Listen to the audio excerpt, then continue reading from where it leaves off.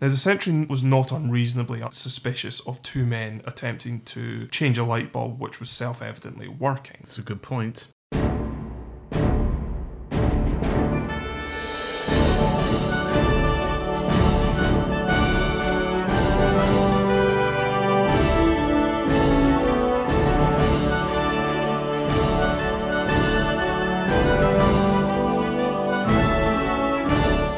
Hello and welcome to For You, The War Is Over, a podcast on Second World War prisoner of war escapes, hosted by me, Dave. And me, Tony. In this episode, we are looking at Lieutenant Anthony Dean Drummond, who at the time was in the army and actually came from an army family, as we'll see. So His father won a military cross in 1916 when he was part of the Royal Horse Guards, and he also won a DSO in 1917s. So this chap was actually quite young. He was 24 when this particular action happened, but he'd obviously had quite a good rounding in military service from his father in particular. And then, through his early life, he was educated at Marlborough College, and before he went to the Royal Military Academy in Woolwich, and then on to Staff College in Camberley. So he was obviously being lined up for a future in the military. And he actually joined quite early. He joined the Royal Corps of Signals in January 1937 as a second lieutenant. But in 1940, this is when it gets interesting, he became one of the first men to join the 11th Special Air Service Battalion. Okay. Now, I'm into the RAF. I don't know too much about the army. So I had a look at this. And the 11th SAS Battalion was formed out of Number 2 Commando in November 1940. So then I had a look back at Number 2 Commando,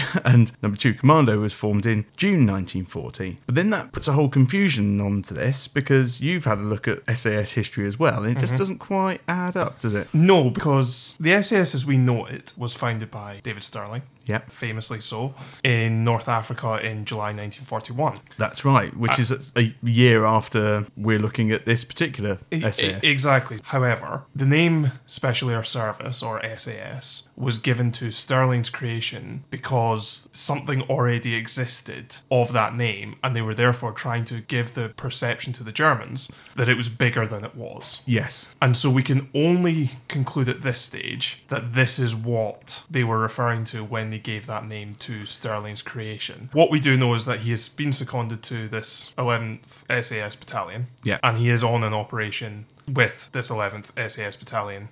That is fact, yes. That is we know fact. that. So on the 10th of February 1941, he was on an operation with this 11th SAS Battalion on Operation Colossus. Right. For Operation Colossus, he was second in command of the commando force. Now, Operation Colossus is actually a fairly significant, if not actually important, operation that took place during the war, because it was the first ever airborne operation undertaken by the British military. Ah, okay. Now, this is significant not just simply because it was the first ever airborne operation, and of course it was a combined operation because it involved the RAF, it involved the army. So the British military hierarchy had taken note of the success of the airborne aspect of the German blitzkrieg during the invasion of the Low Countries in France in May 1940, so the previous year, and had essentially come to the conclusion that they could be doing with something along similar lines. Right. Which led to the various creations that you have already mentioned. Of course, yes, because I think when I found that 2nd Commando had been potentially a parachute-focused battalion, whereas 11th SAS was parachute and glider wing. Yep. So they were evidently looking at both sets of arrivals that could be used. Yeah, absolutely. And so after periods of training, this led to Operation Colossus in February 1941. Right. Now, the target of Operation Colossus was a freshwater aqueduct near Callitre in South Italy. Now, this aqueduct supplied water to a large part of the Italian population, as well as a number of major ports in the southern part of Italy. And so it was hoped that by destroying the aqueduct, this would help restrict Italian operations in North Africa. Having created this force, having trained them up over several months, actually in Scotland, the force was then flown out to Malta, where they were gathering and preparing for the operations. Now, this included the studying of photographic reconnaissance photos, which, as we all know, we love. I love in particular. Absolutely. Yes. The PRU, Photographic Reconnaissance Unit, the PRU had supplied images of two aqueducts that were in the area, and it was decided that they were going to attack the larger of the two, assuming they would have the greater impact. Yeah, that would make perfect sense. Absolutely. So they actually were flown from Malta to the target. So on the night of the 10th of February 1941, the force to attack the aqueduct took off from Malta to fly over to the South Italy. Yeah. Now, the RAF also supplied diversionary bombing raid, which was to go on a little bit further and bomb some airfields further on. Now, as we know from a number of airborne missions, not least D-Day, Market Garden and what have you, it's not as simple as just dropping people in a drop zone and they'll automatically hit the target and be there. Yeah. And so inevitably, especially on the first ever one, there was something of a scattering of the forces. Okay. So not everyone was able to be dropped within the correct area. They were slightly split up, but nonetheless, they were actually quite successful in pulling together a sufficient force with which to complete the mission. Okay, right. However, they were slightly depleted in terms of explosives, ammunition, etc., because some of the dropping of their supplies had gone awry. Ah, okay. So because the force had been scattered slightly in the drop, not all of the men or the explosives and other equipment had reached the target. Now, the original plan was to blow up all 3 columns of masonry holding up the aqueduct, but instead they had to focus all of the explosives on a single column of what turned out to be reinforced concrete. Did their intelligence lead them to the fact that it was reinforced concrete, or did they think it was brick? Or no, they didn't find out until they were actually there that it was reinforced concrete. So they had believed that it was masonry up until that point. Right. And then when they arrived on the site, having already lost some of their explosives, they were then to find out that it was reinforced concrete, which meant that they would have needed extra explosives in order to succeed in blowing up all 3. Okay. So the decision was taken by Major Pritchard, who was in charge of the overall operation, to focus the explosives and place them around the western pier of the aqueduct and its abutment. The idea being that if they could take down one of them, it would be sufficient to destroy the effect of the aqueduct. Of course. You don't need to take out all 3 to stop an aqueduct running, you just need to take out one. Yeah. So the decision was taken to focus it on them. And at midnight, the explosives were detonated. So this is now the morning of the 11th of February. Yeah. And it's interesting in reading some of the accounts of this operation because they say that obviously there was a deafening boom as the explosives went off. Ears were ringing. They all kind of said as the booming sound of the explosion died away, slowly but surely the sound of pouring water as the waterfall cascading down the destroyed pier told them that they had succeeded. Yeah. But they had succeeded. Yes. So almost immediately they withdrew from the locality of the aqueduct, knowing full well that the detonation would attract the attention of the local Italian authorities. So we're not just talking about police, and of course there were a number of different police forces. You've got the Carabinieri, but also local army forces. So the plan to evacuate was to trek cross-country to a rendezvous point at the mouth of the Sile River, which is on the Gulf of Salerno. Okay. So it was a 5-day cross-country trek that had been planned. Wow. Where a submarine, HMS Triumph, was due to pick them up 5 days later. So they split up into a number of different groups to try and attract less attention from the locals. However, not long after their withdrawal, the first group were spotted by a local farmer who alerted a nearby Carabinieri unit, and they were soon surrounded and pretty quickly surrendered. Oh, okay. The second group were also quickly located by the Italian troops who were, of course, alerted by the explosion, and being outnumbered, were soon captured after a brief firefight. Now, I understand no one was killed, but there was an exchange of fire. Now, the final group were surrounded by local civilians who demanded to see their papers. They did attempt to bluff their way through, but after a standoff with civilians and more troops that started arriving, they took the decision to give themselves up because they were in effect in a Mexican standoff. Yeah. In which civilians and children were involved. Do we know which group Drummond was in? I believe Dean Drummond was in that final group along with Major Pritchard. Understood. And it was Pritchard who took the decision to give themselves up. Yeah. Much to the consternation of some of the group who were only too willing to try and fight their way out. Okay. But Pritchard took the decision not to commit a war crime. So I believe Dean Drummond was in that final group. Okay. So ultimately, all members of the mission were captured and taken prisoner of war. However, even if they had made it to the rendezvous point, HMS Triumph would not have been there to pick them up. Really? Yes, because one of the planes who was conducting the diversionary bombing mission had engine trouble and had crash landed near the mouth of the Sile River, leading to the rendezvous being called off unbeknown to the men on the mission. So they could have got there and then sat there waiting, never to be picked up. And would never have known. Wow. However, they were all rounded up and captured anyway, so it wouldn't have made a huge amount of difference. Okay. So we now have Dean Drummond taken as prisoner of war. And almost immediately, when they were rounded up, they were taken to quarters in an aerodrome at Naples, where they stayed for a couple of weeks, actually. And it was here that they were interrogated by the Italians and the Germans. And of course, Dean Drummond says that the only information I gave was my name and rank. So from there, on the 28th of February, so at the end of the month, they were transferred to a camp at Sulmona, which was not a particularly popular move because for the first 2 months, all the parachutists were kept separate in a very small compound. Now, he actually says the size of the compound, which is 30 yards by 3 yards. 30 yards by 3 yards? Yes, that's the size of the tiny. compound. It is minuscule. Now, obviously, there For were how many of them again? 30. So each one effectively had 3 by 1 yards. Yeah. Which is just about big enough to lay down. Yeah. Now, they weren't sleeping in the compound, but that was the size of compound they had access to. Wow.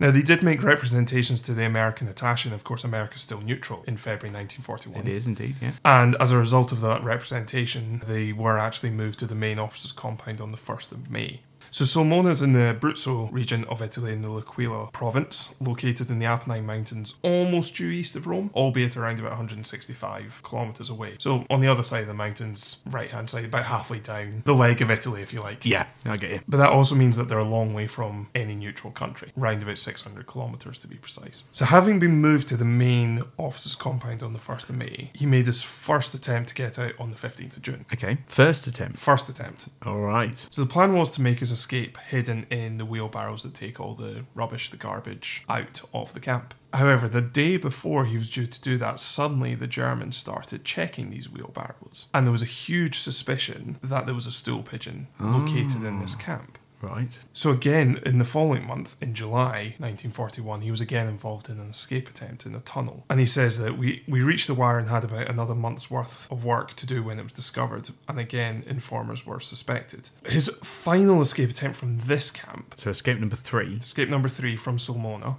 Okay. He made in December 1941. Now, he made this in conjunction with another escaper, Christopher Lee. Not the actor. Not the actor. Not the actor. Lee was spelled L-E-A. Okay. But he had been captured on the same mission. Oh, okay. So he was one part of the party. He was one part of the party, exactly. Yep. He and Lee had noticed that around the outer perimeter, there was a ledge where the wires didn't quite match up. There was a wall, and then on top of that was the wire, but there was a ledge where the walls didn't come together on a level pegging. Okay. So the wires were at different angles, meaning that there was... Bit more of a gap. Bit more of a gap, exactly. Now, he describes it of, I'd noticed a very small ledge passing across 3 rows of wire where the ground changed levels. Searchlights shone on it, and the sentry was posted 20 yards away. With the help of a friend, Captain Lee, I decided to make use of this ledge. We made a ladder and decided to leave as Italian electricians. We took the ladder down over the inside walls of the camp to the sergeant's compound from which we were due to start. I mean, this seems amazing that you could make a ladder and then walk through the camp pretending to be somebody else and prop it up against the outside wall. Yes. So he carries on. On the night chosen, we dropped over the inside wall of the camp, and carrying the ladder, a spare bulb and a coil of wire, we went straight through a corridor in a building in which the Italian guardroom and canteen were situated. This let us out into the space between the walls and the wire. Now, he's actually using the same logic as Neve from Colditz, whereby Neve basically always stated that the reason why so many escapes failed in Colditz is because they were coming from where the prisoners would be arriving from rather than from where the guards would be arriving from, therefore always stuck out. Yeah. Now, they're using the same logic here, which is that if you come from the logical direction that a guard would be coming from, or in this case an Italian electrician, but from the guard room, you must be not a prisoner. Exactly.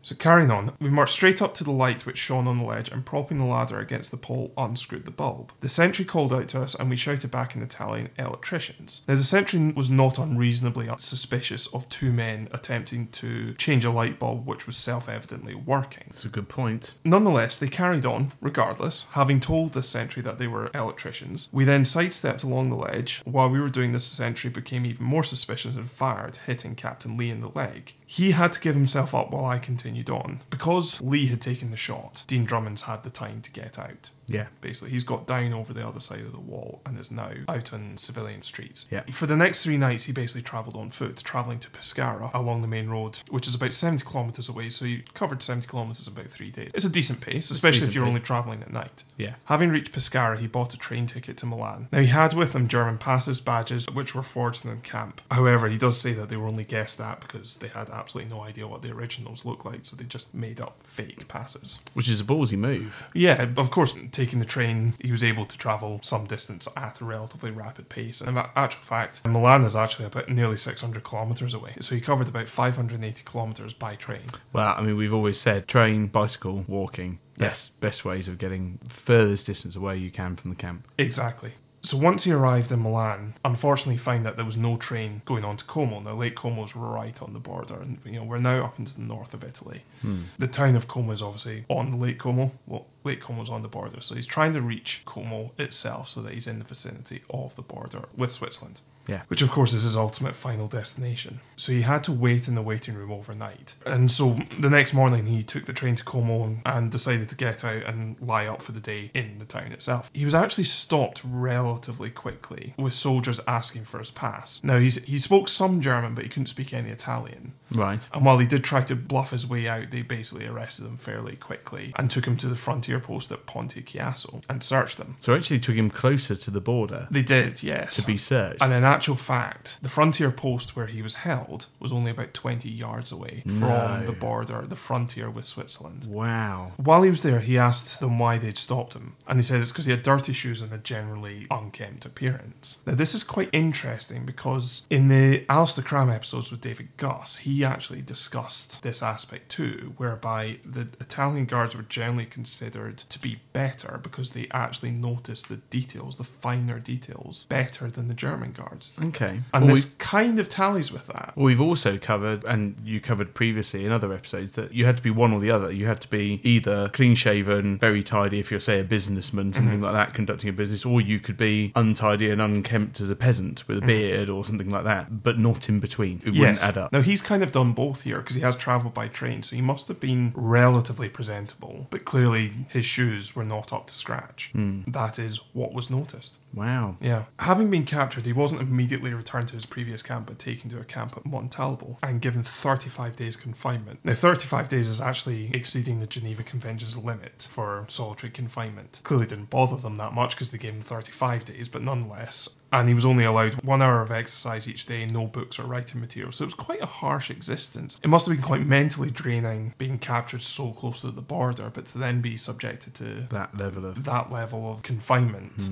must have been a bit of a double whammy. And eventually on the 20th of January, he was transferred back to Sulmona. From there, they were then moved to a camp at San Romano. Now, the camp at San Romano was quite interesting because it was actually a converted monastery, but they did not convert the monastery completely. They actually split it in half. So the other half of the monastery was still a working monastery, complete with monks, the works. Really? Yes, and this actually plays quite a crucial part in this, because they made a further escape attempt while in this camp at San Romano. Right. So in order to gather intelligence on the layout of the monastery in general, one of the prisoners of war insisted that he was a Roman Catholic and demanded access to the monks for confession. Wow. Which meant on a semi-regular basis he was being taken over to the other side of the camp and walking around the monastery side of the camp in order to receive confession. He would then be returned, and during that time he was gathering intelligence on the layout of the other side of the camp, the monastery side of the camp. I like it. From there, they worked out that there was basically an unused corridor that connected with a bricked up wall that they had access to on their side of the camp. Mm-hmm. So basically the corridor on their side of the camp just led up to a brick wall. But from gaining access to the other side of the camp, they realised that the other side of that brick wall was an unused corridor.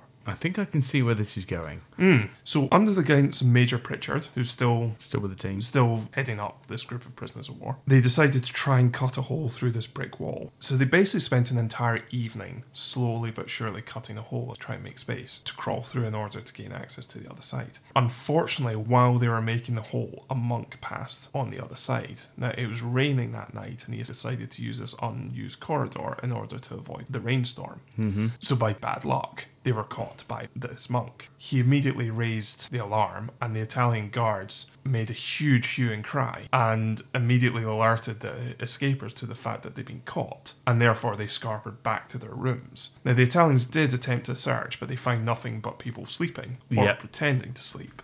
And Dean Drummond quite openly admits that if they'd actually kept quiet and surprised them in the middle of the escape, they would have caught him red-handed trying to make a hole through a brick wall. Of course. So effectively, none of them got punished for that attempt to escape because they couldn't pin on who it was who was digging. Yeah, exactly. They all got away with it. Nice. So by June 1941, the Italians were planning to move all of the officers to a special camp south of Naples. Upon hearing this, Dean Drummond decided that that wasn't something he really fancied doing, and he managed to wangle his way into a military hospital a couple of days before the party were due to leave to this new camp. Okay. He doesn't go into detail in his escape report itself as to how he managed that, but he does in his book. Now, as a child, he had a bad case of mastoiditis. Now, I had to look into this because I am not a doctor and therefore had absolutely no idea what mastoiditis was. However, if you feel behind your earlobes, there's a protrusion of your skull, and those are your mastoids. Ah. Now, if they swell up, it creates quite a bad swelling, quite a painful swelling behind your ear and in your ear. Okay. And having had that as a child, he essentially went to the camp doctor and said, I've got a bad case of mastoiditis. And he was able to describe the symptoms, having already had it when he was young. Mm-hmm. And therefore, the camp doctor essentially said, well, you'll need to go to a military hospital to have this seen to.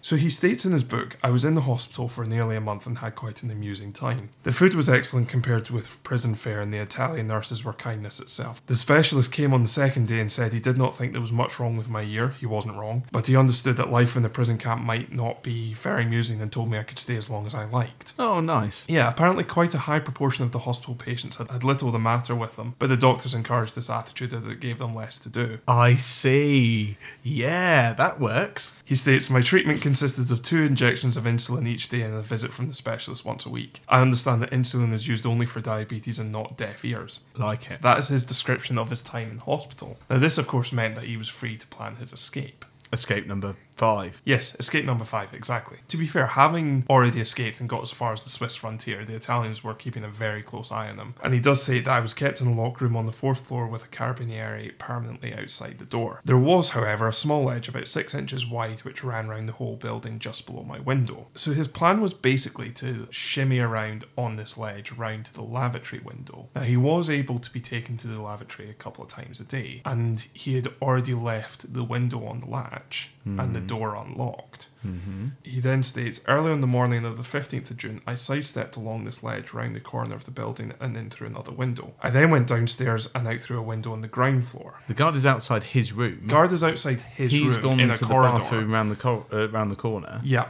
But has then walked down through the rest of the hospital and got out through a window. Yes. So having got out of the hospital, he's now free and easy around Florence. So he went to the train station in Florence and bought a ticket for Milan, once again heading to Milan, and got the Rome-Milan Express at 0600 hours in the morning. So he's left very early in the morning. Yeah. And once again, having got to Milan, he then had to wait the entire day pretty much in the waiting room, and bought a ticket that night to head to Varese, which again is up towards the Swiss border. From Varese, he walked about 10 kilometres towards the frontier, and so he's now back in the frontier region. However, he's now moving very, very slowly. He's kind of learned from his previous experience not to just wander down the street with down dirty the shoes. street. Yeah, exactly. He's now moving very slowly, and he's moving cross country. So he's reached the top of a hill, and he suddenly saw what he thought was the frontier with sentry boxes about 15 yards apart. I mean, 15 yards is not far if you're going to try and find a gap. It's only 45 feet. Yeah, exactly.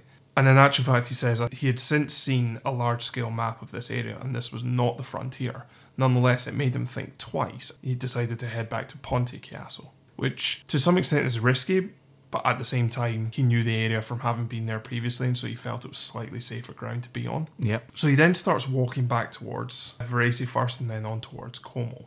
Now, while passing through a village at 1 o'clock in the morning, he gets stopped and asked for his papers. Now, he had none on him, but he told them that his papers were waiting for him in Como, and that he was a shipwrecked German sailor and had lost everything. Now, I don't think he was particularly well believed, and he was basically told that he'd be put inside. However, he kind of came up with a bit of a sob story about having to go on leave tomorrow as his poor mother was waiting for him in Germany. And he was able to produce some German money, which reinforced his story. Yeah. And so, after quite a bit of hesitation, he was allowed to proceed. I have to say, he was quite lucky to avoid being arrested and recaptured. And so, having had a bit of a scare there, he has hid up the entirety of the next day and continued on to Ponte Chiasso at night. Now, during the next day, he slowly moved up closer to the frontier undercover in order to observe where the sentry boxes were. By this stage, he's actually at the real frontier now. And the sentry boxes are spaced round about 150 to 200 yards apart with 12-foot diamond wire mesh on the far side of the boxes. So you've got the sentry boxes, then the wire and the frontier. He basically needs to crawl between the boxes and then under the wire in order to get to Switzerland. Now, he does say that because he was going by night, he could not see any of the guards, but he could hear them talking. And around about 11 o'clock at night on the 19th of June, so 4 days after he managed to escape from the hospital, he managed to get up to the wire, and over a period of about 20 minutes he had scooped out enough earth underneath the wire in order to allow him to get underneath the wire and crawl under. And so having crawled underneath the wire, he now knows he is of course in Switzerland. He's in a neutral country. But nonetheless, he's still within firing distance of a Yes. lot of centuries. Yes. And so he proceeds very slowly, even once in Switzerland, in order to get himself away from the immediate vicinity of the frontier. So it wasn't until actually the following morning that he actually proceeded down the hill to Chiasso itself, which is the town on the other side of the border in Switzerland. Right. But having got there, rather than giving themselves up, which is what most do, they basically find the nearest policeman and give themselves up. He actually tried to get to Bern without giving himself up, the capital of Switzerland. Right, okay. He did succeed in changing his Italian money and buying a ticket at the station. However, about 5 minutes later, a Swiss policeman on the platform asked him for his pass. Now, knowing full well who's in Switzerland, he wasn't even bothering to hide who he was and immediately told him who he was, and in actual fact, he was just taken to Bern the next day. Yeah, I get it. And having arrived in Bern, he was questioned by the Swiss police, where he quite openly informed them that he was an escaped prisoner of war from Italy. As we've discussed before, simply getting to neutral Switzerland is not sufficient in order to return to the UK. Switzerland is, of course, a landlocked country, so there's no port from which to be picked up, and they basically would need to fly over occupied Europe in order to be picked up by plane. Yeah, too risky. Too risky, exactly. So the standard procedure was to send them back into, first, Vichy France, but that's still risky, and then onward into Spain and then Gibraltar, which is precisely what happens to Dean Drummond here. Okay. So as I said, he was taken to Bern and interrogated by the Swiss police. He says he stayed there one night, and on the next day, which is the 21st of June, he went to the British Embassy, where he met a Colonel Cartwright, who was the military attaché there, and he stayed there for a week. So after a week in Bern, he was then sent on to Geneva, staying in a hotel there, where he was provided with 1,000 French francs, some clothes, that sort of thing. Oh, useful. Yeah. And on the 8th of June, he was taken by car to a churchyard just outside the town. And here they were effectively shown, There's your way out, mate. there's your way out, there's the frontier for France, on you go. And it is quite literally, they ford a stream and they're in France. Right. After crossing this stream, he was picked up by a guide who took him to his flat where he had breakfast. Now, we've discussed the evasion lines that travel through occupied Europe, and it is essentially a parcel system whereby you only know your stretch. And you'll pass the And you next pass person. the parcel on, parcel being the escaper, onto the next person who takes them through their route. And that's precisely what happens here. From here, another guide took him onward and eventually he reached Marseille. On arrival at Marseille, so we're now on to the 9th of July, he was taken to a cafe there. After waiting for about 2 hours, another guide took him to a house. From here, he was taken by a girl to a flat near the Old Harbour, and he stayed there for a couple of days without leaving it at all. While there, he was given check passes, which was his cover while in occupied Europe. Okay. And they travelled by train to Béziers. From there, they made their way on foot for about 10 kilometres, hiding up for a day and a night, and then continued towards the coast, passing near Fleury, which is about halfway between Marseille and Perpignan. Okay. So we're now at the coast of France. So the plan was basically for them to be picked up from a beach by a naval trawler. Oh, right. Which was coming inland, very close to land, and was to pick them up by rowing boat and take them off and take them to Gibraltar by sea. A British trawler? A British trawler. Wow. Now, it was HMT Tirana. Now, we have actually come across the trawler Tirana before. Really? In Whitney Straits Escape, which is episode 3 of Series 1. Wow. Yes, that's right. But not only have we come across the Tirana before, but Strait was part of this same group as Dean Drummond. So this is the same pickup that Dean Drummond is on. What a small world. Exactly. Well, there's so many overlaps in the escape world. And we're seeing a perfect example of this. And so they arrived on the beach around about midnight, and there was torchlight signal flashing in order to coordinate. And it took a bit of time to get the rowing boats on and pick them up and get them back, but eventually they got them back onto the trawler. They were basically told to stay below decks for as long as they possibly could, because they were obviously very close to occupied France. There was planes flying overhead, and they were essentially covered as a trawler. They looked just like a trawler. However, it was riddled with guns and cannon and machine guns, and was actually very heavily armed. And in order to camouflage itself, every time it went to sea and returned to port in Gibraltar, it had to repaint itself. Wow. He states in this book that in the couple of months that it had been operating in this part of the Mediterranean, they had had to repaint this boat 14 times in a couple of months in order to be able to disguise and operate in this part of the Mediterranean. Yeah, I mean, it makes perfect sense. Practicality element that I hadn't actually considered. Yeah, it gets even better because on the way back, they had to pick up a group of Poles who were making a similar escape, and they then transposed those Poles onto their trawler and took all of them back to Gibraltar. So there is a very overcrowded trawler at this stage. Sounds like it. to stay in Gibraltar for very long. He only stayed there for a couple of days. And he was to arrive back in Gourock on the 30th of July 1942. So only about 5 or 6 weeks after he had made his 5th and successful escape. Exactly, yeah. That's really good going. Yeah, not bad at all. Really good going. Now, traditionally, at this point, we would then go on and say what he did through the rest of the war. Yeah. However, as we both know, his escaping is not yet over. No. So I think we might have to leave this To be continued. to be continued. Well, thank you for listening. We hope you enjoyed that. If you'd like to subscribe, we're on Apple iTunes, Google Podcast, or indeed any of your favourite podcast platforms. Or you can find us on Twitter and Facebook by searching at FYTWIO. Or if you want to send us a more long-form message, you can email us at fytwiopodcast@gmail.com.